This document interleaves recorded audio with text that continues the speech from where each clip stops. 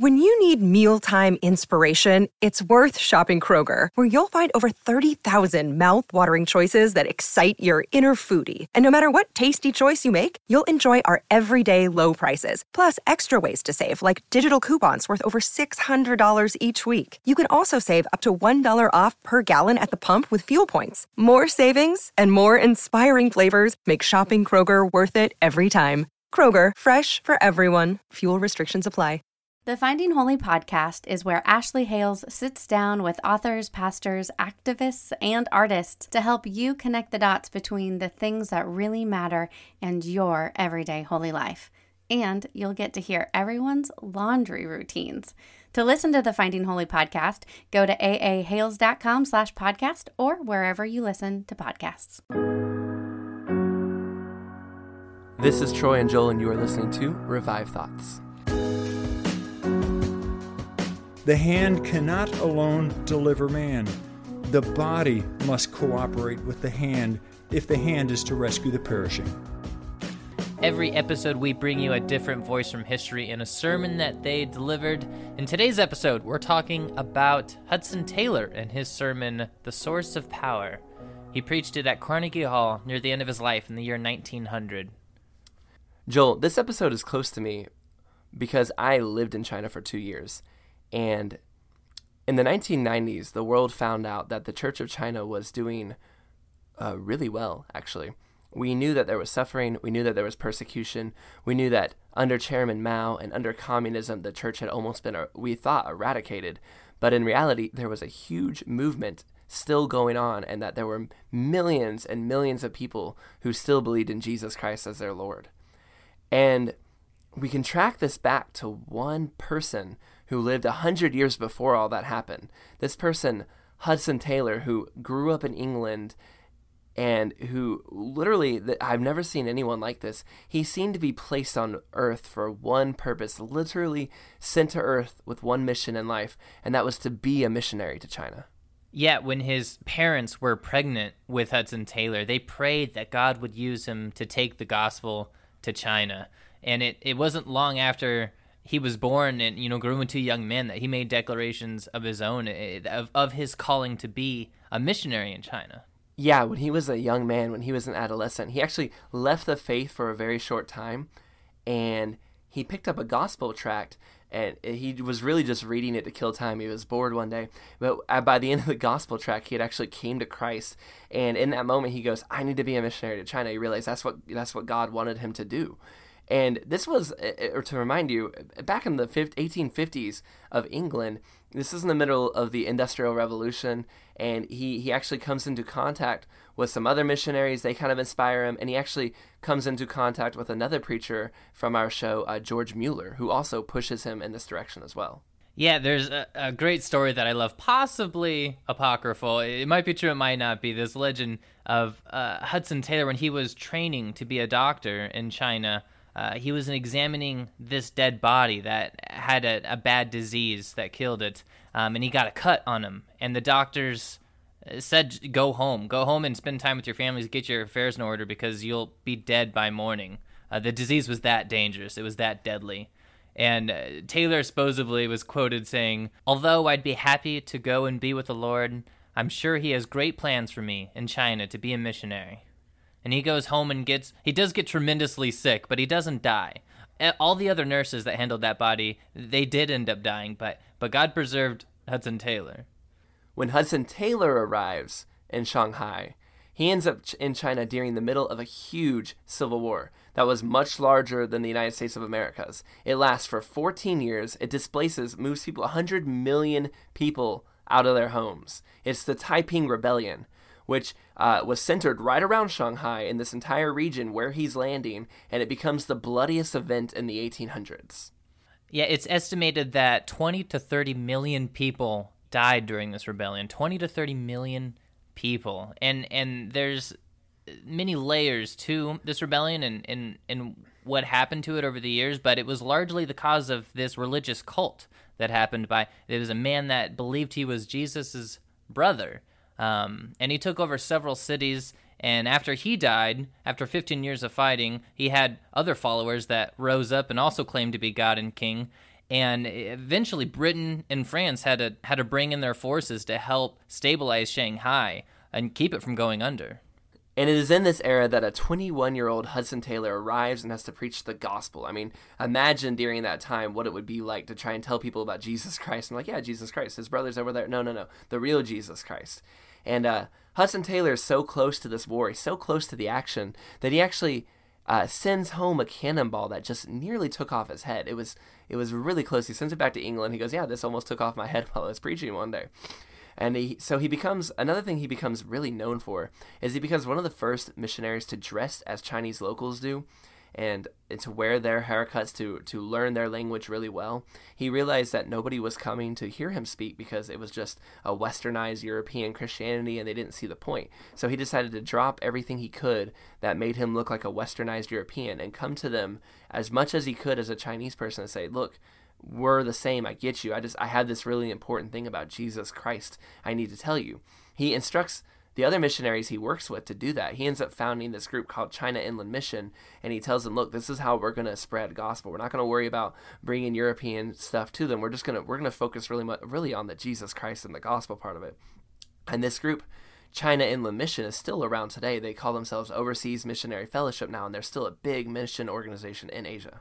Yeah, several of his family members become missionaries to China, and even his great-great-grandson, James Hudson Taylor IV, is still to this day working with the ministry that his two greats and a great-great-grandfather organized back in China. Yeah, he starts a family there. He actually marries a special woman. Her name is Maria Jane Dyer, and she's actually the orphaned daughter of Samuel Dyer, who's another big missionary who was working in the area. They lose some children, but they do start this family, and they also, while they're in the area, they on and off adopt children. It's a hard time for them, and their influence is slowly growing. We think of Hudson Taylor, and we think of the big things he did and how he changed the world. But there were decades where, honestly, they felt no real success. It was very slowly moving over there. And a lot of times people would call him just extreme and too hard and too rigorous, and people would get burned out working under him because he was just so about this mission that he was on. And he himself would get sick over and over again, pushing himself so hard. But slowly over time, they found that they were making successful inroads into China. By 1887, he had led over 100 missionaries into China, and he continued to grow. He became deeply respected by the Chinese people there, to the point where Chinese tourists would go and visit his hometown in his honor. But he gave up a lot in the process. Out of the 8 children that he had, 4 of them didn't make it past the age of 10. And out of the 4 that did survive, one of his daughters did end up dying and leaving behind 4 children herself. And when the Boxer Rebellion finally came up, it took quite a toll on Hudson Taylor, both mentally and physically. In this sermon, The Source of Power, Hudson Taylor discusses what it was that gave him, this man who was destined to be a Christian missionary to China no matter what the obstacle, what gave him his strength and his perseverance. And I think you'll find it's more about just honestly taking God's calling to the lost seriously than it is anything else, really. He truly loved and gave up his time, his life, and his resources to just pursue Chinese unbelievers. That love of the lost would end up making such a difference that it inspires countless missionaries and believers even to today.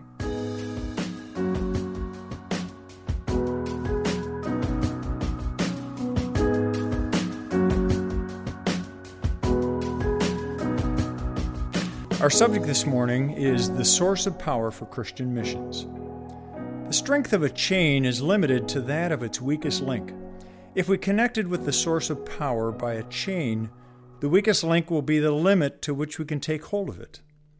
But if our connection is direct and immediate, there's no hindrance to the exercise of the mighty power of God. God Himself is the great source of power. It's His possession.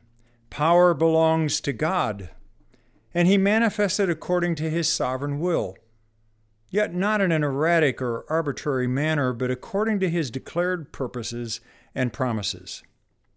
God tells us by His prophet Daniel that the people that do know their God shall be strong and do mighty deeds, and they that understand among the people will instruct many. If it be ordinarily true that knowledge is power, it's supremely true in the case of the knowledge of God. Those who know their God do not attempt to do something, they just do them.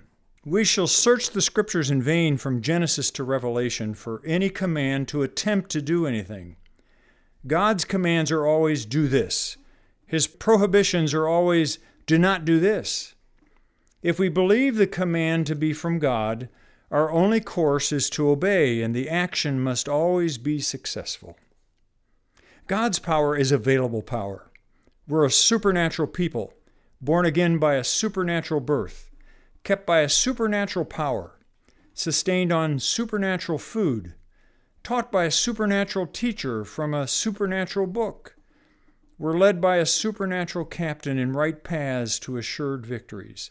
The risen Savior, as he ascended on high, said, "All power is given to me in heaven and in earth. Go you, therefore, disciple, baptize, teach all nations, and look, I am with you always, even to the end of the age."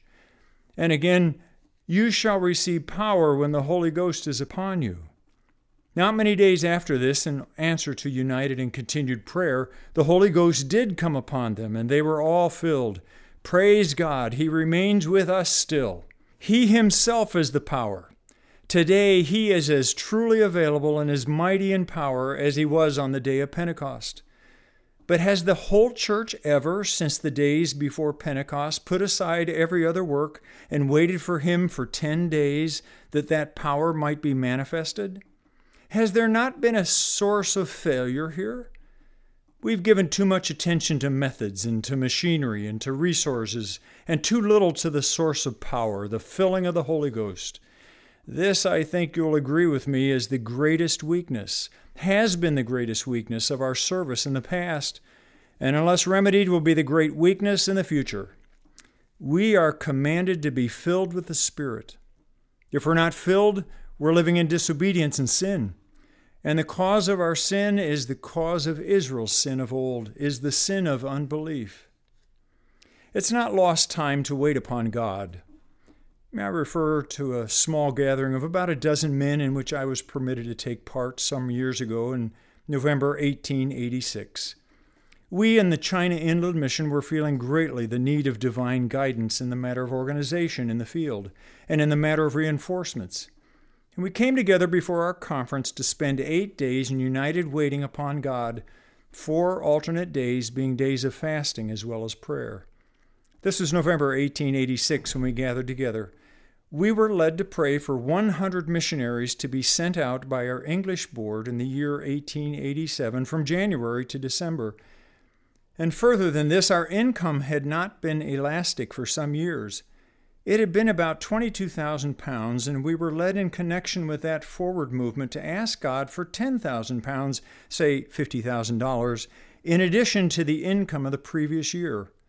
More than this, we were guided to pray that this might be given in large sums, so that the force of our staff might not be unduly occupied in the acknowledgement of contributions. What was the result?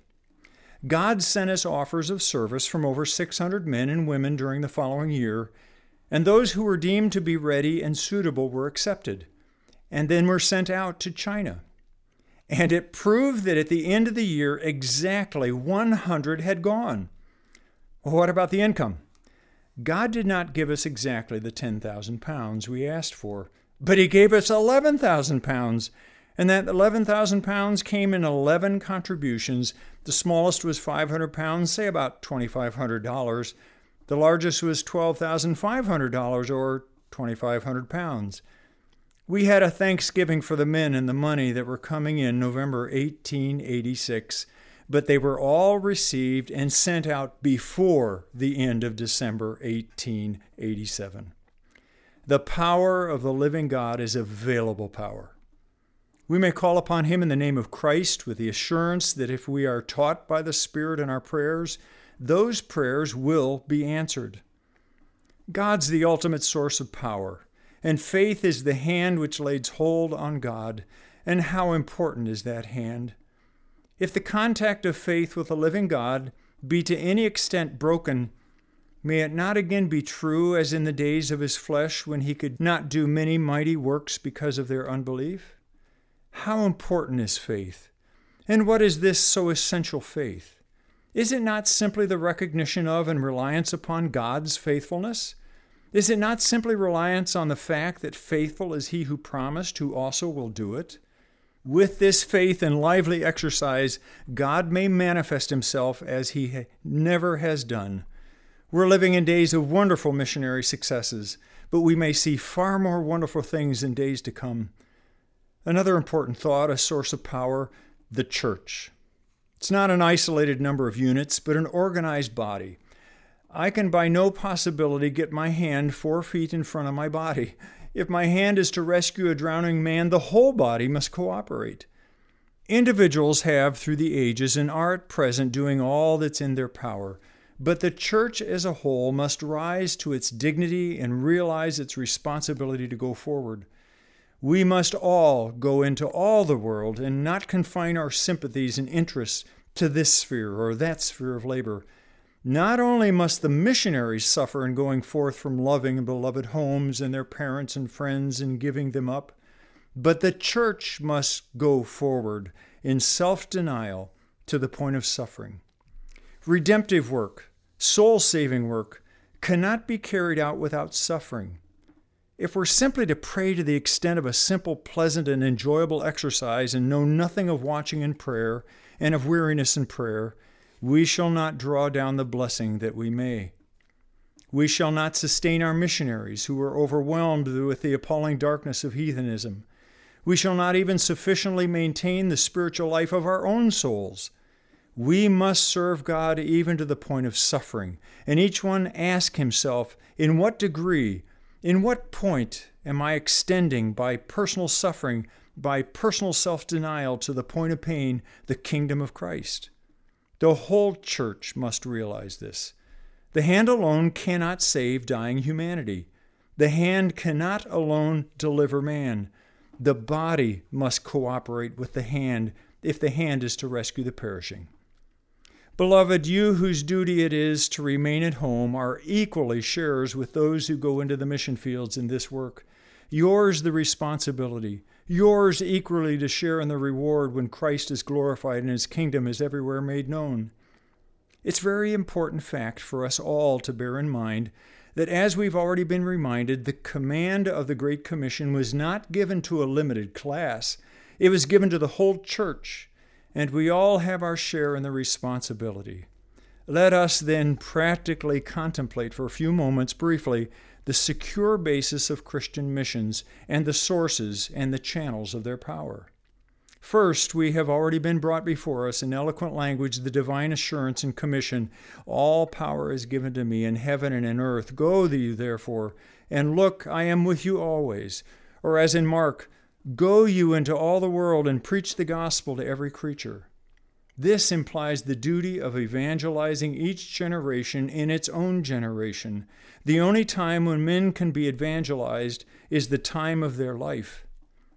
But in view of this, how solemn the position of the world, and how solemn our responsibility. Today, the Chinese are passing away at the rate of 1 million a month, dying without God today. Oh, what does this mean? Those only know who have seen the darkness of a lost soul's deathbed, those only who know something of the terrors of a lost soul's heart looking forward to the next life, the horrors of which they faintly depict to themselves, and expect them to be far worse than their most terrible imaginings. The darkness of heathenism, the suffering of the lost soul, with the full knowledge that they are sinners. There's no question about that in the lost soul's mind.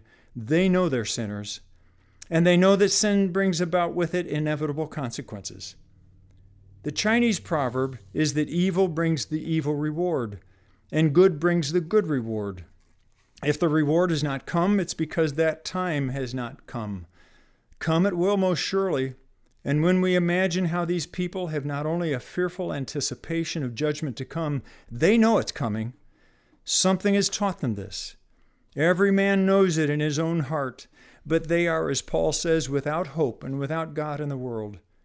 Even unconverted people are not hopeless in Christ's lands. They know there's a Savior. They have some hope that he may accept them. They have some belief that if not earlier, even in their last moments, they may have an opportunity of repentance and acceptance. But the heathen are without hope. They know no God who can pardon sin. They know no power that can deliver from the penal consequences of sin, any more than they know how to be delivered from its love and power without hope in the world. We have the power of a divine command. And there is another power, a power far too little appreciated and sought after, the power of self-emptying and unresisting suffering. We've tried to do, many of us, as much good as we felt we could easily do or conveniently do, but there's a wonderful power when the love of God in the heart raises us to the point where we are ready to suffer. And with Paul, we desire to know him in the power of his resurrection, which implies the death of self, and the fellowship of his sufferings, being made conformable unto his death. It's ever true that what costs little is worth little. Then how little some of our service must have been worth. If it's true in anything, it's especially true in divine things that what costs little is worth little. It's a serious and difficult problem very frequently to know how far we should look and accept the protection of our governments or their vindication in case of riot or persecution. I've seen both plans tried. I've never seen the plan in the long run successful of demanding help and vindication from man. Whenever I've traced the result in the long run, there has been more harm done than good. And I've never seen the willingness to suffer and leave God to vindicate his own cause, his own people and their rights, where the result has not been very beneficial if there has not been rest and faith in him. And praise God, I have known a number of such instances in the mission field.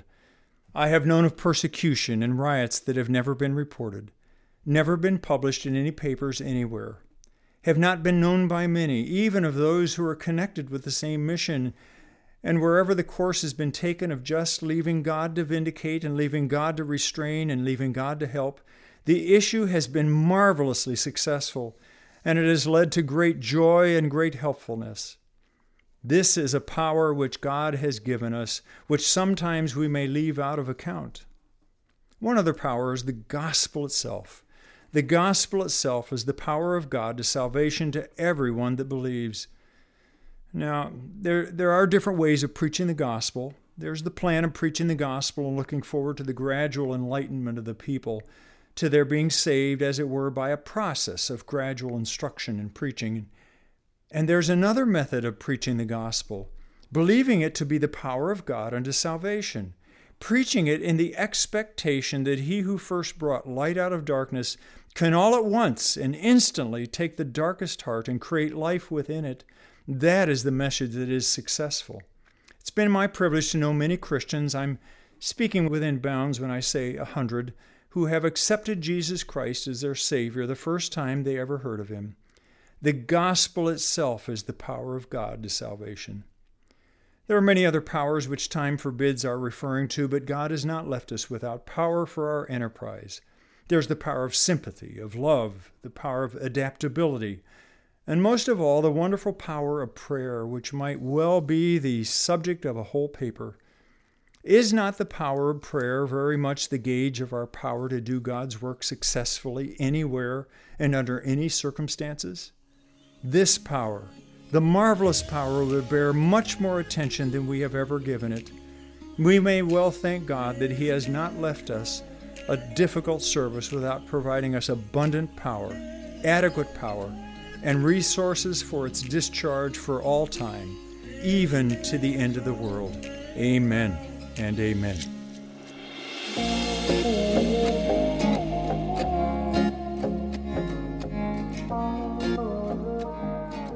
Hudson Taylor, in a lot of ways, reminds me of George Mueller, who's someone else that we did an episode of Revive Thoughts on.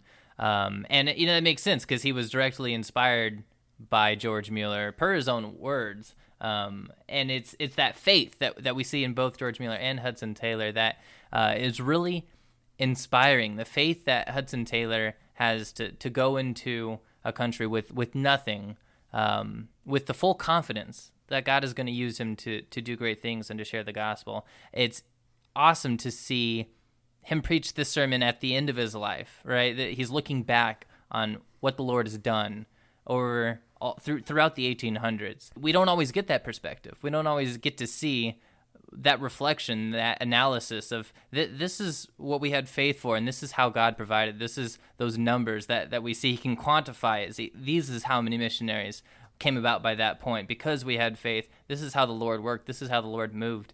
And it's refreshing. It's encouraging to see. And I'm glad that Hudson Taylor got to see it towards the end of his life. You got to look back on and reflect all the ways that God used him and all the ways that God spread the gospel there in China. And how did he get so successful? Like, what was his thing? And he says he does something really unique. He doesn't have like a method. He specifically says we give too much attention to methods. We spend too much time looking at machinery and resources and trying to think up our own models. He just says we spend too little time waiting for the Holy Ghost, waiting for the Holy Spirit, just trusting in God. He asks this question in the middle of the sermon. He says, has the whole church ever, since the days before Pentecost, put aside everything else and just waited for God for 10 days since Pentecost? And it's so true. Like, we always are like, let's do this for other people. Let's get in there and do something. And we think about how we can do it. We never just wait for God and say, okay, we want to do this thing. Now let's just wait and let the Holy Spirit direct us. And I just love this idea that, again, we see this with some of our other Revive Thought speakers too, that they don't tell you, here's all the things I did. They just really step aside and say, Jesus and God is the only way you're going to get it done. You really need to just wait on him and trust in him and really believe in him and his work. And then one other thing I wanted to add is just, I said it right before the sermon started, but his love for the lost. I imagine when he was going through the war in Shanghai, when he was going through the loss of his children, that it was just this unstoppable love to see non-believers come to Christ that must have really kept him going through those dark times.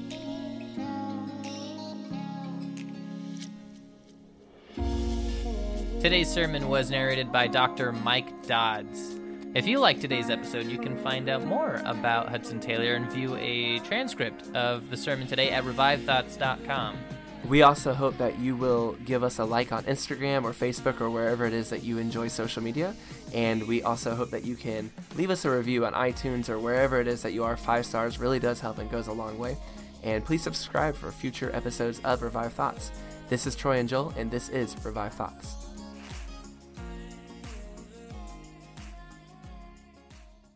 I hope you enjoyed that podcast, and if you did, I'd like to also invite you over to the Finding Holy podcast, where Ashley Hales sits down with authors, pastors, activists, and artists to help you connect the dots between things that really matter in issues of faith and your everyday holy life. You'll even get to hear about the laundry routines. Go to aahales.com/podcast or listen to the Finding Holy podcast wherever you choose to listen to your shows. When you need mealtime inspiration, it's worth shopping Kroger, where you'll find over 30,000 mouth-watering choices that excite your inner foodie. And no matter what tasty choice you make, you'll enjoy our everyday low prices, plus extra ways to save, like digital coupons worth over $600 each week. You can also save up to $1 off per gallon at the pump with fuel points. More savings and more inspiring flavors make shopping Kroger worth it every time. Kroger, fresh for everyone. Fuel restrictions apply.